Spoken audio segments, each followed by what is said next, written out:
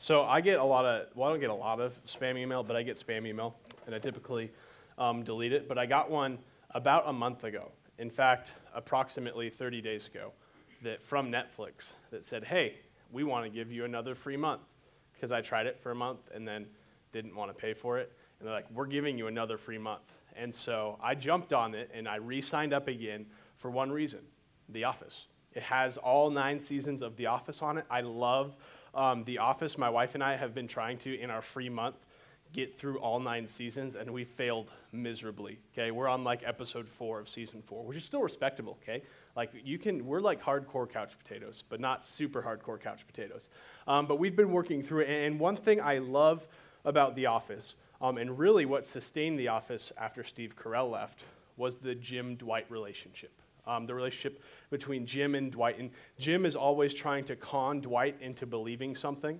And he always goes out of his way to prove that what Jim is saying, that whatever Jim's prank is the truth. And you see this whether it's that Jim is telekinetic, or that he's a vampire, or that Thursday is actually Friday. Jim's goal is not simply to tell Dwight something, but it's to go out of his way to give proofs of something that will then cause Dwight to do silly and dumb things. The interesting thing, though, about Dwight is that what we see about Dwight is he's more apt to believe Jim's truths that are always making him the butt of a joke than he is to believe, like, socially normal truths. And as we watch the show, that's what makes Dwight Dwight. He's unbelievable in all that he does, right? He thinks the world's being ran by robots and going to be conquered by aliens someday, but he also doesn't think that he can get sick because he's not weak. And so there's these, like, seeming things where what is true he doesn't believe, but what isn't true he does believe. And Dwight's truth, for Dwight Schrute, his truth, regardless of the proofs offered, ultimately comes down to his desire to believe that truth. If Dwight desires to believe something, he will believe it is true. If he doesn't desire it to be true, he'll will himself to a place where it's not true. And this is largely true of our culture today. And the paradox of truth, or the paradox of proof, is that as a culture, we still want it. We still want truth. We still want proof. But at the same time, we don't want it. At the same time, truth and proof have both become subjective. They've become relative. What's true for you may not necessarily be true for me. And tonight, we're going to see Jesus presenting 3 truths, 3 proofs of his validity. And we're going to see in this reasons, as those of you who've watched The Office, reasons we see Dwight believing or not believing things. We're going to see similar reasons as to why people believe or don't believe the truth claims of Jesus. And today we're going to cover basically the last part of chapter 4 and all of chapter 5 in Mark. And one line we'll see in this story, it comes after in the passage Austin just read, when Jesus calms the storm and everyone stops and they said, "Who is this man that even the winds and the waves obey him?" And in true Markian fashion, as we're in the Gospel of Mark, Mark is going to answer that question tonight, not by telling us who Jesus is, but by showing us who Jesus is. Mark is going to answer that question that the disciples posed and that the other boaters posed at the beginning of this section of text, and he's going to answer that for us by looking at what Jesus has done. We're going to look at a lot of text tonight in Scripture. It's a big passage. So what I've done is I've summed it up to create kind of an outline or an order that we're going to go through this. Just kind of a sentence, and that sentence is this: is that Jesus is the awesome Lord. And I don't use awesome like in a Bill and Ted way, like, man, righteous, awesome, like awesome in the Old English way, like something which induces awe, which is dripping with might or power, that's solid and thuddy. That's a word I just made up, okay? Not hollow. You strike it and it gives a good solid thud. It worked in my head. You can tweet it later. Jesus is the awesome Lord over the sea, over Satan, and over our terminal state of death. Jesus is the awesome Lord over the sea, over Satan, and over our terminal state of death. So let's pray, and then we'll dive in. Lord, we are grateful for this passage in Mark. We're grateful for a Jesus who is sometimes hard to fully understand, but we thank you that you've given us ways in which we can begin to understand him both through word and through action. And Lord, as we encounter this tonight, Lord, may we ourselves be able to give a better answer to the question of who is this man that even the winds and the waves obey him. Lord, we pray that you bless the word that's about to be spoken. We pray that you make me a understandable medium, but we also pray that you grant us hearts to understand and give us ears to hear. As Jesus has ended his parables the last few weeks, whoever has ears to hear, let him hear. So Lord, we pray that we hear tonight. Pray this in your name. Amen. So the first proof which Jesus gives us in our passage tonight is that Jesus is the awesome Lord over the sea. And here's the story. It's the story that Austin just read in Mark chapter 4, starting in verse 35. On that day, so this actually, if you look in your Bibles, we see the beginning of chapter 4. He began to teach beside the sea, and a very large crowd gathered around him, so that he got in a boat, sat in it on the sea, and the crowd was beside the sea. And so this is the same day. So all these parables we saw being preached, this is the end of that day. And so Mark is emphasizing that on that day, when evening had come, he, that's Jesus, said to them, let's go across to the other side. And leaving the crowd, they took him with them in the boat, just as he was. Why is Mark saying that? Just as he was. This guy's been teaching all day long and been hounded by the crowds. Jesus is tired, just as he was. Hungry, tired, evening time. And a great wind, or just as he was, and other boats were with him. So it's not just the disciples, but there's a crowd on the shore and also a crowd on the sea, which is following Jesus. And a great windstorm arose, and the waves were breaking into the boat so that the boat was already filling. But he was in the stern, asleep on the cushion. And they woke him and said, Teacher, do you not care that we are perishing? And he awoke, rebuked the wind, and said to the sea, Peace, be still. And the wind ceased, and there was a great calm. He said to them, Why are you so afraid? Have you still no faith? And they were filled with great fear, and said to one another, Who then is this, that even the wind and the sea obey him? So Sarah and I once watched this documentary on I think it was the 2006, the great tsunami that went through the South Pacific and wiped out a large majority of those islands. And we were watching it.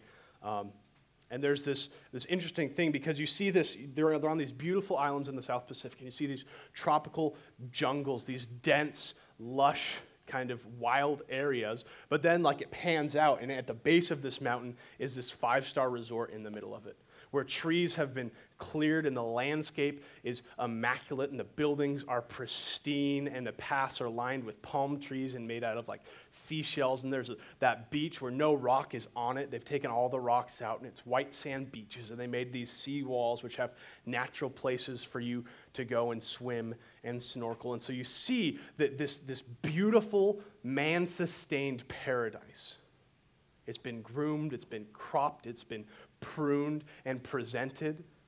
But the irony is then you see the videos, and that was the most stunning thing of this documentary. So you see the videos of these tsunami waves starting to come in, and the water is brown, and it's nasty, and it's destructive, and it wipes out the pretty palm trees and tears up the grass and breaks down all of the building. Everything that man had manicured was washed away by the sea. That's because God has given us as humans, one of the first commands we got is subdue the earth and fill it. We can manicure lawns, we can plant trees, we can grow gardens, we can build buildings, but man has no control over the sea. We can't. I can plow land, I could tame land, I could sow land, but I cannot tame the sea. I could ride the sea, but I can't control the weather, I can't control the waves, I can't control the currents. And in fact, after the fall, we see in Genesis 3, sin is introduced. And after the fall, the Hebrew word for sea, or ocean, is used primarily in the Old Testament as a sign of tumultuous chaos. As this vast, untamable place where it's uncertain, it's unclear, there's chaos, and it's dangerous. And man, in the Old Testament, looking at the sea, is always in a position of what can we do with this sea? We're unable to tame it. We are unable to handle it. We're unable to be lords over it. But in the Old Testament, we do see some interesting passages about the sea. So on one hand, there's this heavy weight. Whenever humans interact with sea, it's always in terms of uncertainty and danger. But look at Psalm 95, verses 3 through 4. 3 through 5. For the Lord is a great God and king above all gods. In his hands are the depths of the earth, and the heights of the mountain are his also. The sea is his, for he made it, and his hands form the dry land. And so we see here that as far as man is dwindled compared to the sea, as far as man has zero control over the sea, God is Lord of the sea.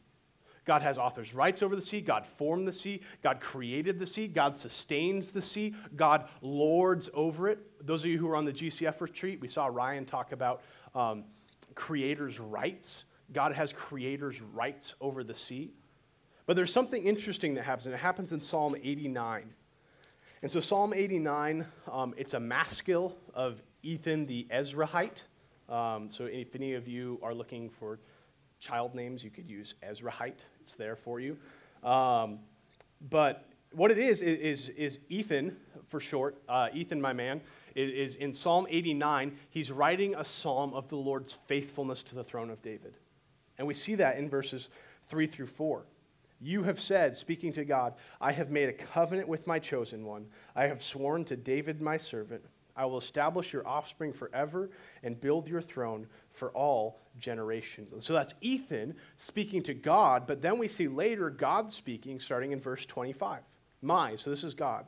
My faithfulness and steadfast love shall be with him. So future. So God's making a forthcoming prophecy here. God's saying this is going to happen in the future. My faithfulness and steadfast love shall be with him. In my name shall his horn be exalted. I will set his hand on the sea and his right hand on the river. And so here we see this really weird thing, this really subtle thing that I hadn't really noticed until I was looking at this text, where in Psalm 89, God is saying someone from the line of David is going to set his hand on the sea. Someone from the line of David, I'm going to put my hand on and bless, and he will have his hand on the sea and his hand on the river. And in the Old Testament, we never see this. Moses, the greatest prophet of the Old Testament, he parted the Red Sea, but did Moses part it? No, Moses is panicking at the base of the Red Sea. I can't control Pharaoh's army here, sea here, die in the sea, die in the army. What are we going to do? He appeals to God, and God parts the sea. Why? God's the only one who has authority over the sea. Jonah the prophet was in a boat in a similar situation. We see Jesus. In fact, a very, almost a foreshadowing of what's happening with Jesus. And this great storm arises, and Jonah calms the sea, but what does he have to do? He has to jump in it. He basically sacrifices himself to the sea, and God graciously saves Jonah from that. But Jonah didn't have control over the sea. Jonah was just hoping that maybe this would work. He skipped a lot of steps he could have done, like, hey guys, maybe we should pray or repent. He's like, no, I'm jumping. I'm out of here. This will work, I promise you. Jonah didn't have that ability, but Jesus calms the sea in this passage. That's because Jesus is the true king from the line of David, the one who God blessed with steadfastness and faithfulness, the one who God appointed to set his hand on the sea and have creative rights over it. He is greater than David. He is greater than Jonah. He's greater than all the Old Testament prophecies. Why? Because Jesus is not just a man. Jesus is God. Jesus has an ability, unlike any other man of this world, to come and bring peace to an area which was untamable by man. Jesus brings peace in a way and in places only God can bring peace. And in saying here that Jesus is Lord of the sea, it's not simply that Jesus is Poseidon who reigns over the sea, but it's that in taming the sea to this Jewish audience, Jesus knew he was making a statement that I am Lord and Creator over all things, and that I alone, as God, have power to rule over the sea.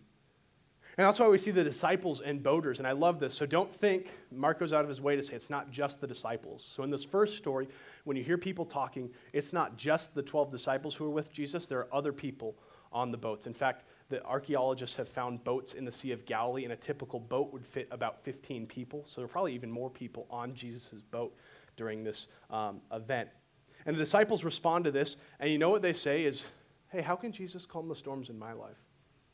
Right? What kind of storms am I going through that Jesus can calm? No, it's not about them.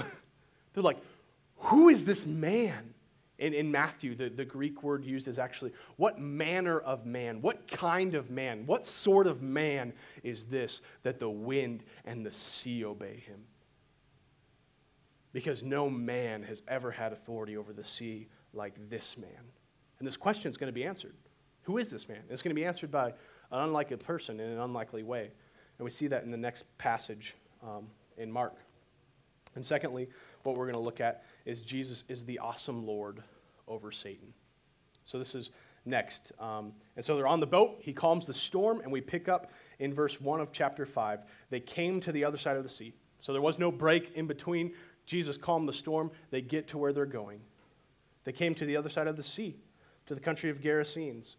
And when Jesus stepped out of the boat, immediately there met him out of the tombs a man with an unclean spirit. He lived among the tombs, and no one could bind him anymore, not even with a chain, for he had often been bound with shackles and chains, but he wrenched the chains apart and broke the shackles in pieces. No one had the strength to subdue him. Night and day he was among the tombs, and on the mountains he was always crying out and cutting himself with stones. And when he saw Jesus from afar, he ran and fell down before him. And so do you see here, as we read that, do you see these tones of bondage and violence and oppression that was happening? Do you see the helplessness of this situation? Right? Immediately, Jesus, when he gets across, he just calmed a storm, okay? And immediately he's hit by something. And you have to imagine, because the people on this side of the lake, they know this guy. They don't like him. They've tried to bind him. They've tried to harness him. And finally, they're just like, hey, go live in the tombs in the spookiest place ever, okay? And in church, Halloween is tomorrow. And so some of you will probably watch some sort of horror movie. And you always see that thing where you see the first guy go into the house where the bad man is at. And you're just like, that guy's a goner. Like, you know it. He's going in. He's not coming out. And you can imagine like these local pig farmers, which we'll see, sitting there seeing Jesus come out, and they see Monster Man of the Tombs just sprinting towards them, and they're like, well, we lost another Jew. It's like, there he goes, he's a goner, right? No one has been able to bind this man. He shatters metal shackles. This is a monster living among the tombs. He lives where dead people are. It's spooky, eerie, Halloween-y stuff. And he runs towards Jesus. And now we see this conflict of this man who's violent towards himself, not wanted in society, living among the dead, unbindable by man, sprinting full on towards Jesus. And we have this confrontation set up. Picking up again in verse 7. And crying out with a loud voice, he said, "What have you to do with me?" In my mind, that's how he talks. "What have you to do with me, Jesus, Son of the Most High God? I adjure you by God, do not torture me." For he, that's Jesus, was saying to him, "Come out of the man, you unclean spirit." And Jesus asked him, "What is your name?" He replied, "My name is Legion, for we are many." And he begged him earnestly not to send him out of the country.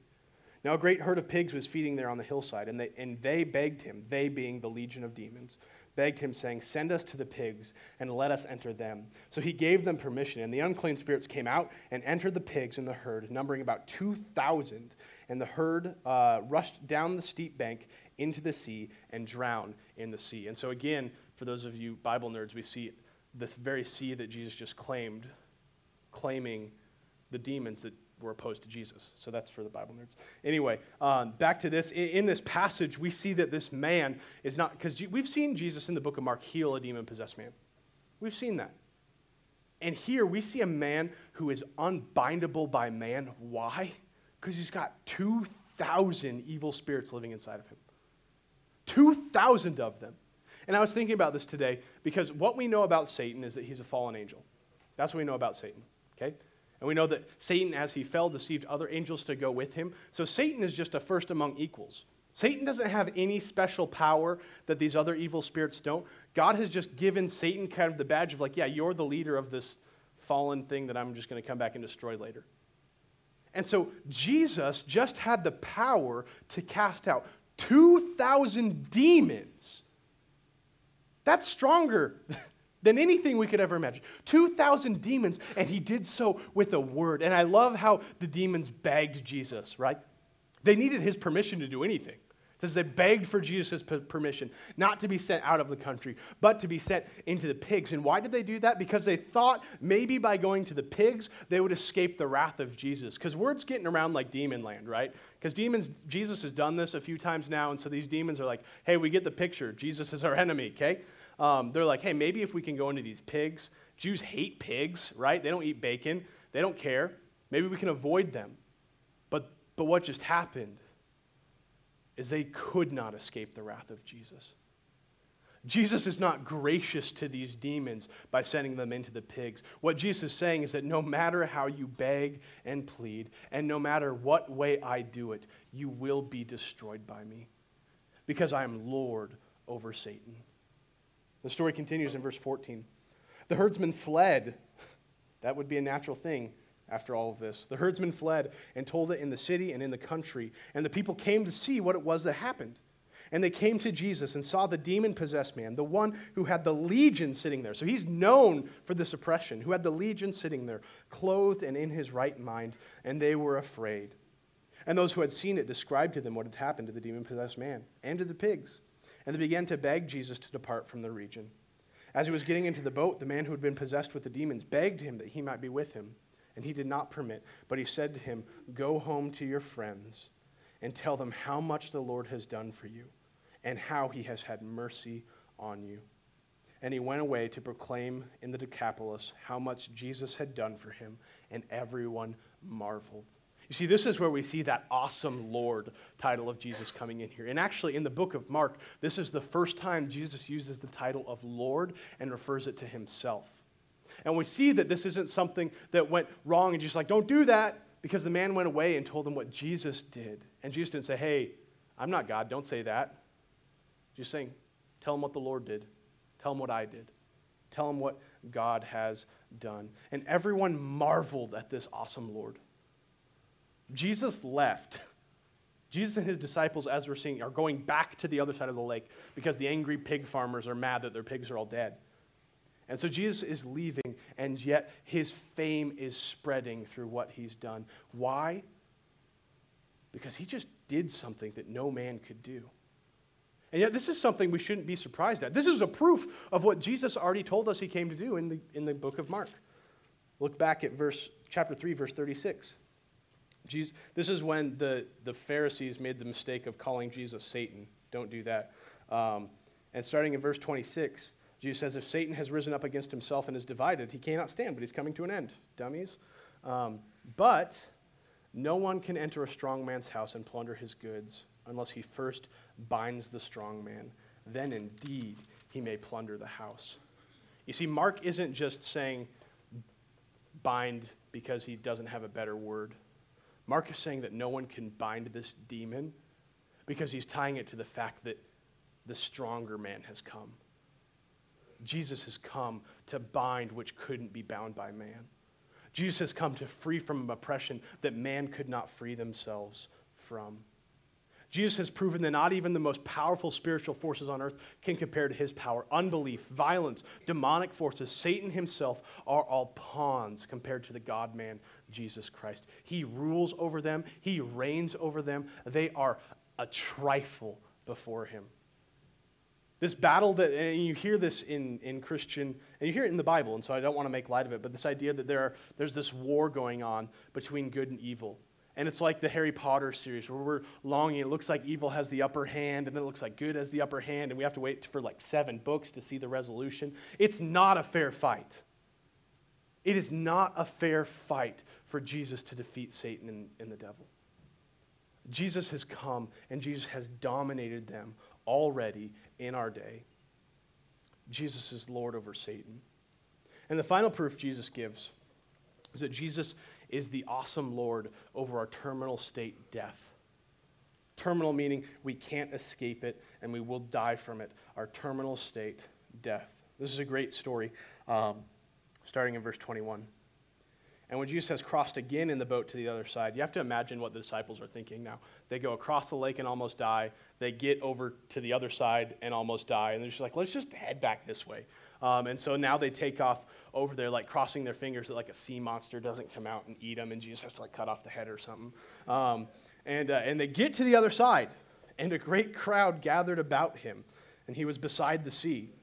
Then came one of the rulers of the synagogue, Jairus by name, and seeing him, he fell at his feet and implored him earnestly, saying, "My little daughter is at the point of death. Come lay your hands on her, so that she may be well and live." And Jesus went with him.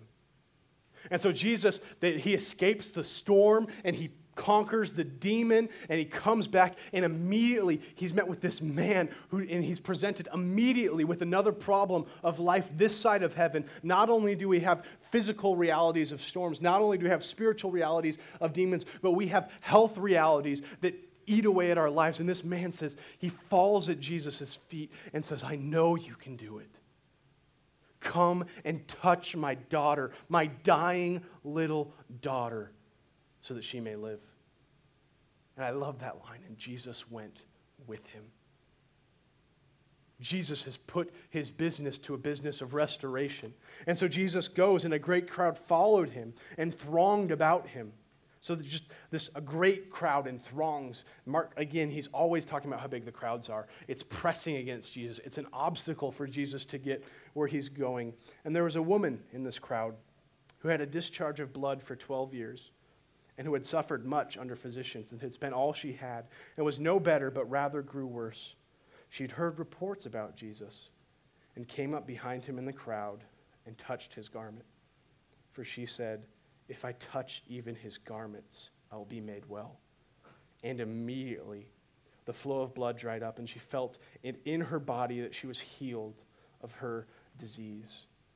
And so Jesus is pressing his way through the crowd, and we're starting to see desperate people coming to Jesus. We saw it a few weeks ago where the 4 friends lowered their paralytic through the roof out of desperation, knowing that Jesus alone heals. We just saw Jairus go and present his claim to Jesus, saying, "You alone can heal." And this woman who has spent all of her money and all of her time and every source of energy and every resource man had given her, she spent it trying to cure this terminal thing that she has had for 12 years and to no avail. And in this, they use the word, not that she did this, but that she suffered in this. She was suffering in her current state, and she goes and she says, "This Jesus can do something." And her faith is so strong that it's not even like, if I could talk to him and he could do this magical incantation for me and pull out his magic wand, I can be healed. She's like, if I could just touch his cloak, I know I'll be healed. And so there she is in all of her infirmities and all of her weakness. You could just see this weak, frail woman pushing her way through the crowd and just reaches out and touches the cloak of Jesus, and she feels in her body, she feels an instantaneous. When I get healed from a cold, I'm not sitting there and then all of a sudden it's like, well, I'm ready, I'm good to go. But this lady, she touches Jesus, and immediately she knows she is healed. Can you imagine her joy? Can you imagine what is this woman doing in the crowd now? Is she speechless? Is she jumping up and down? How can a person who has had this diagnosis and now been healed by the man her hope was set towards, how would she respond to this? I would imagine pretty happily. But she gets one of the greatest sucker punches of her life here. One of those things that just takes your breath away. And Jesus, perceiving in himself that power had gone out from him, immediately turned about in the crowd and said, "Who touched my garments?" I took a class here once with Gene Burns. Have any of you had classes with Gene Burns in here? Okay, Gene, love Gene. It was an 8 o'clock class in the morning, and so me and my buddy would sit in the front, and so that we wouldn't fall asleep because he's a slightly terrifying man. And he has one rule on his tests: write your name legibly. And he gives this big lecture. When tests come, he says, write your name legibly on this test. You're in college. If you want to score, write your name legibly. And so we take our tests, and we come back a week later when he's returning the tests, and we're sitting right where Logan and Austin are, and he holds up this test. "Whose test is this?" And it's my buddy's, sitting in the front row, and he just shrivels, and he's like, "That's my test." But in front of everybody, he had committed a foul in Gene Burns' book, and you can't read his handwriting, so I'm with Gene on this. But can you imagine, that's a professor who I'm not even in that major, it's a gen ed, but this man who just healed you, this man of ultimate worth, who you had almost just robbed of his power, turned to her in the midst of her joy and says, "Who touched me?" And we could see the tension and terror in this woman's heart.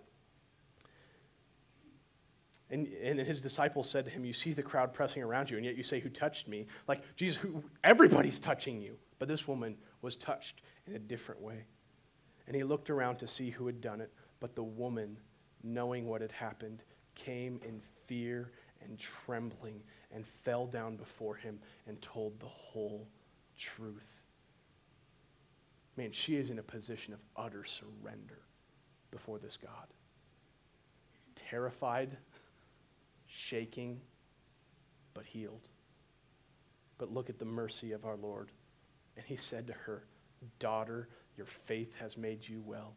Go in peace and be healed of your disease." And so we have this instance, this beautiful picture of redemption and healing and grace and mercy and Jesus' love. And while this is happening, while he is still speaking, there came from the ruler's house someone who said, "Your daughter is dead. Why trouble the teacher any longer?" Man, this is like, as a parent, this is the gut punch of gut punches. There's this beautiful scene going on, this healing, this mercy, this love that's happening. And Jairus' servant comes and he says, "Your daughter is dead."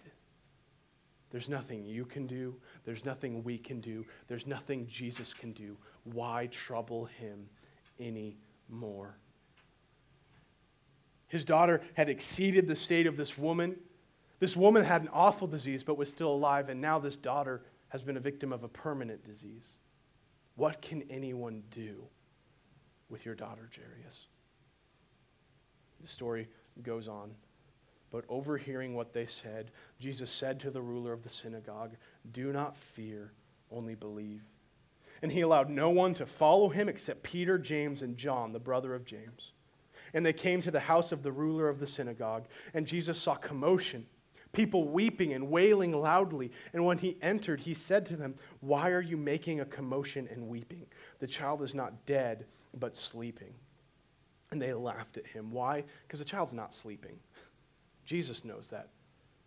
But what Jesus is doing is Jesus is using language to calm people so that Jesus can do what Jesus came to do. But he put them all outside, and he took the child's father and mother and those who were with him, and they went where the child was. Taking her by the hand, he said to her, this dead, limp little girl, "Talitha cumi," which means, "Little girl, I say to you, arise." Can you imagine as a parent that tension? The only hope you have remaining comes in and picks up the hand of your dead little girl. And he says, "Little girl, I say to you, arise." And you see your daughter, who you love, immediately get up and begin walking around. Why? Because she's 12 years old. She doesn't want to be in bed.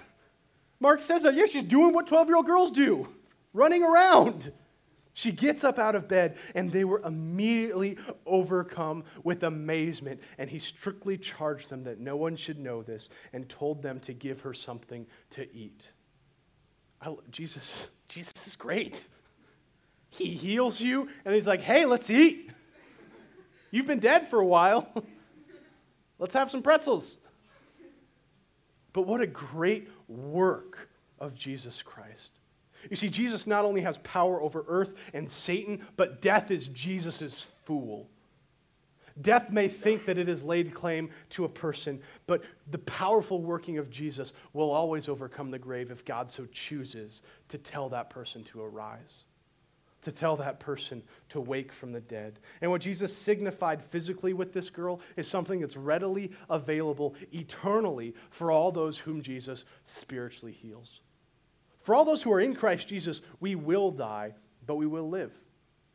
The same faith that brought this girl from the dead is the same faith which brings us up from our own spiritual grave. And spiritually, the Bible describes us as dead, as deceased.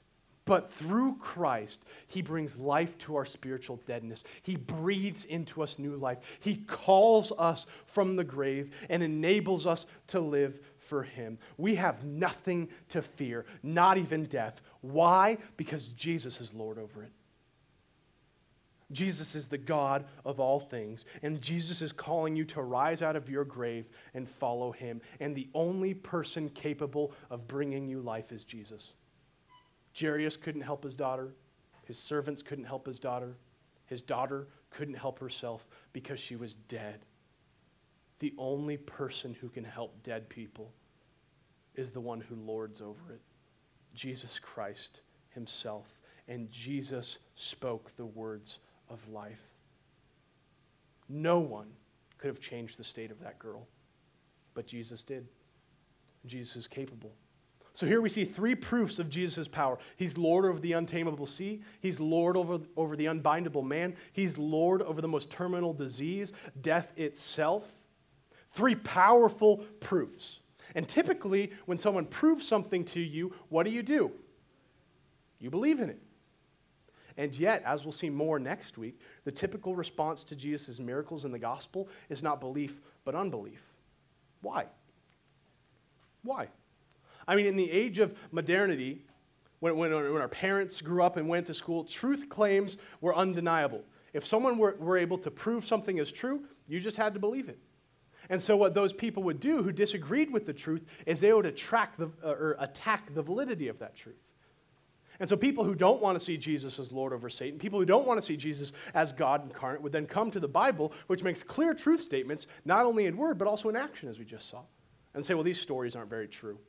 Right? There's the texts that we have in the Greek and language.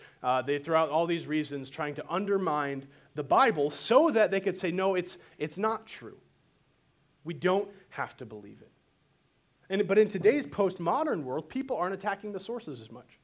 In all my years of ministry, I have yet to see one person come and say, I don't believe the Bible because of some source document. But what people say is, that's good for you. You find that true? That's good. I'm happy for that. But what you believe to be true is a personal thing. What you believe to be true is your choice to be truth. But Christ just did these amazing proofs. Christ just performed these amazing truth statements through miracles, through things that no one else can do. This is a biblical truth. This is a salvific truth. This is a powerful truth. This is the truth. Why would people not believe this?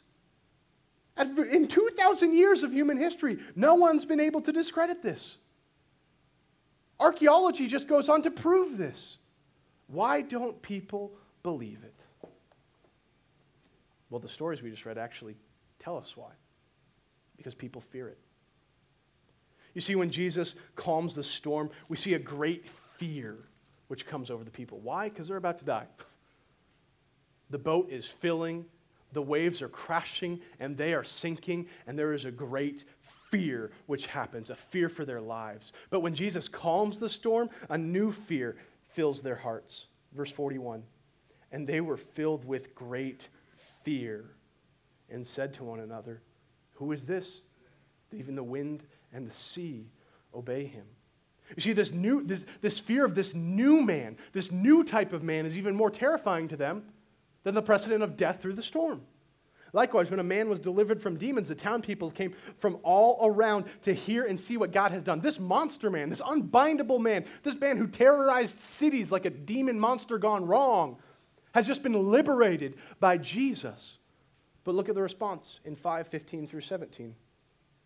And they came to Jesus and saw the demon-possessed man, the one who had the legion, sitting there, clothed and in his right mind, and they were afraid. And those who had seen it described to them what had happened to the demon-possessed man, and they begged him to depart from their region. The fear of a monster in the hills was surpassed by a fear of a man who defeated the monster. Likewise, when the woman was healed from her bleeding, even after she was healed, she answered the call of the Savior in fear. We looked at this. But the woman, knowing what had happened to her, came in fear and trembling and fell down before him and told him the whole truth. When Jairus is told that his daughter is dead, we don't see Jairus' responses, but we can have a natural, we could put those pictures together, and Jesus tells us what his response is in verse 36. But overhearing what they said, Jesus said to the ruler of the synagogue, "Do not fear, only believe." Why fear? Why is that the response to this?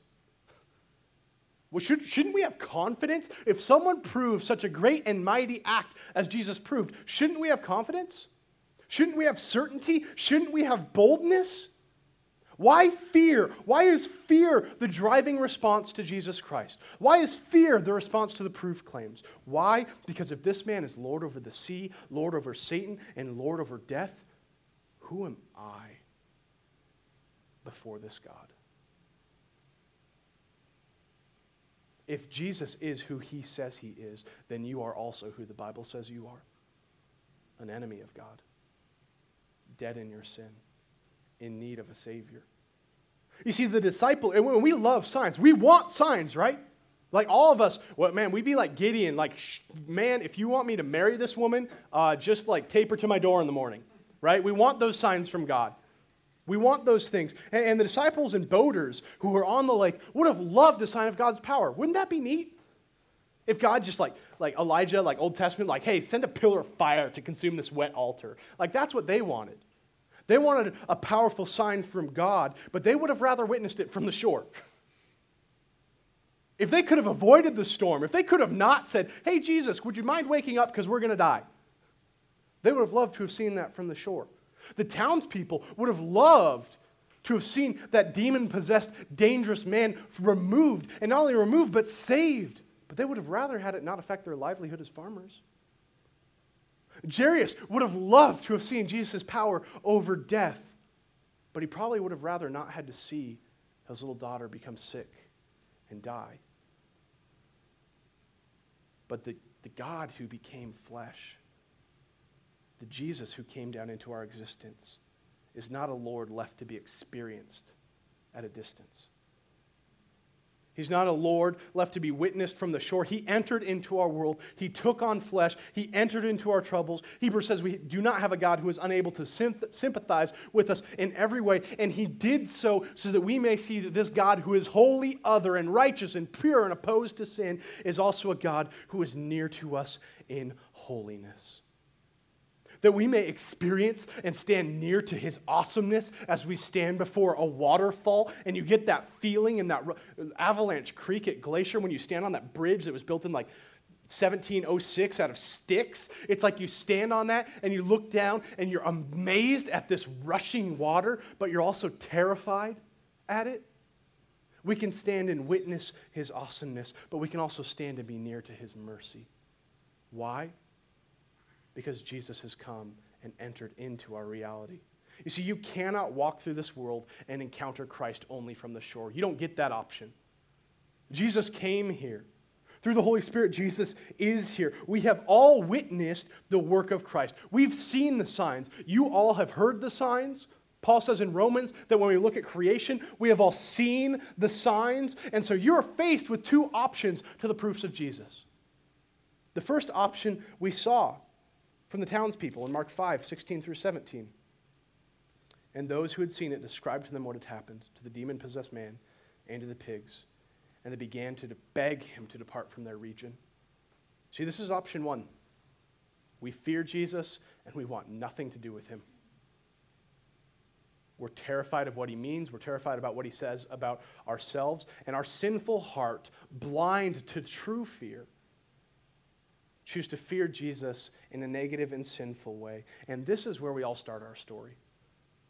We're born sinfully and fearfully rejecting Jesus.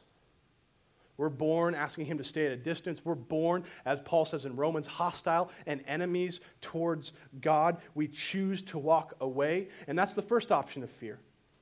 But the second option, we see in the very next verse. I love this verse. We just saw the townspeople are begging him to leave.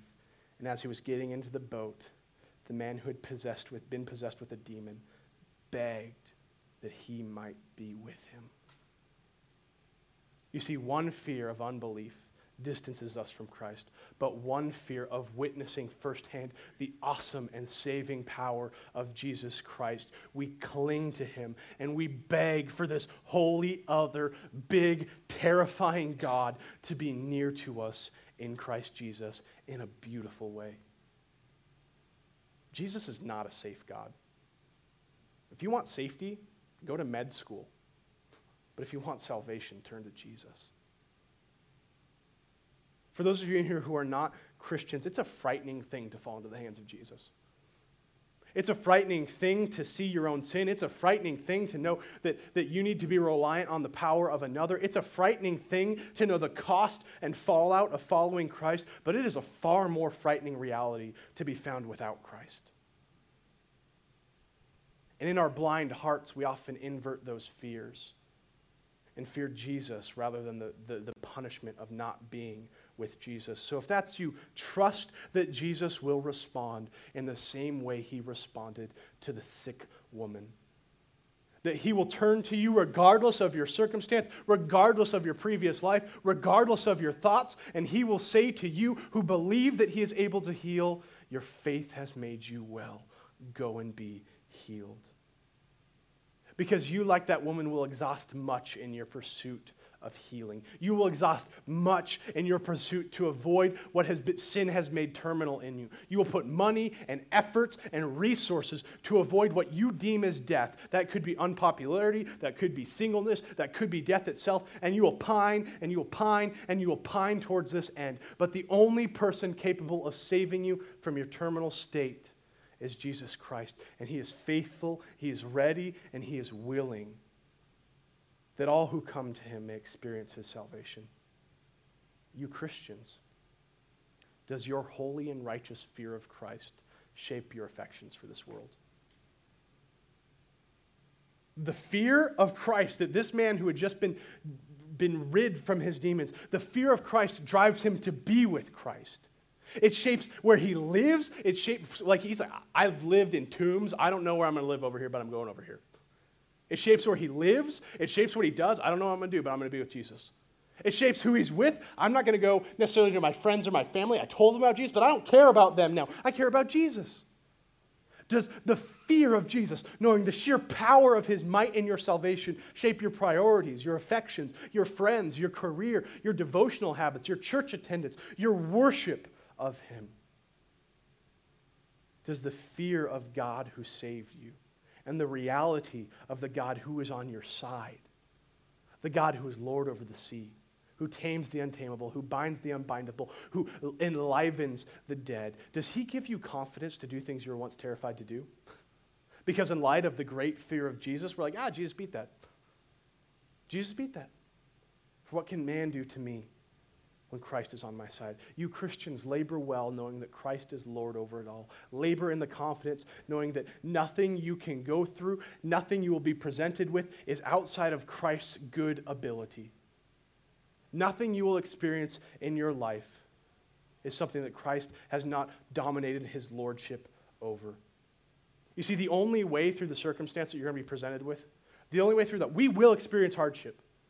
Right? Everybody looks at these beautiful salvation stories in the Gospel of Mark, but they throw away the hardship that led to that salvation. You're going to go through hardship before salvation, in salvation. But the only way to get you through that is through the one who's already been through that, Jesus Christ. He will lord you through it. I want to leave you with one quote, one you've probably heard before, from The Lion, the Witch, and the Wardrobe, which so beautifully captures this fear and response in the book of Mark. So Susan starts. Aslan is a lion, the great lion. Or actually, this is not Susan, this is Mr. Beaver. Aslan is a lion, the great lion. Oh, said Susan, I thought he was a man. Is he quite safe? I shall feel rather nervous about meeting a lion.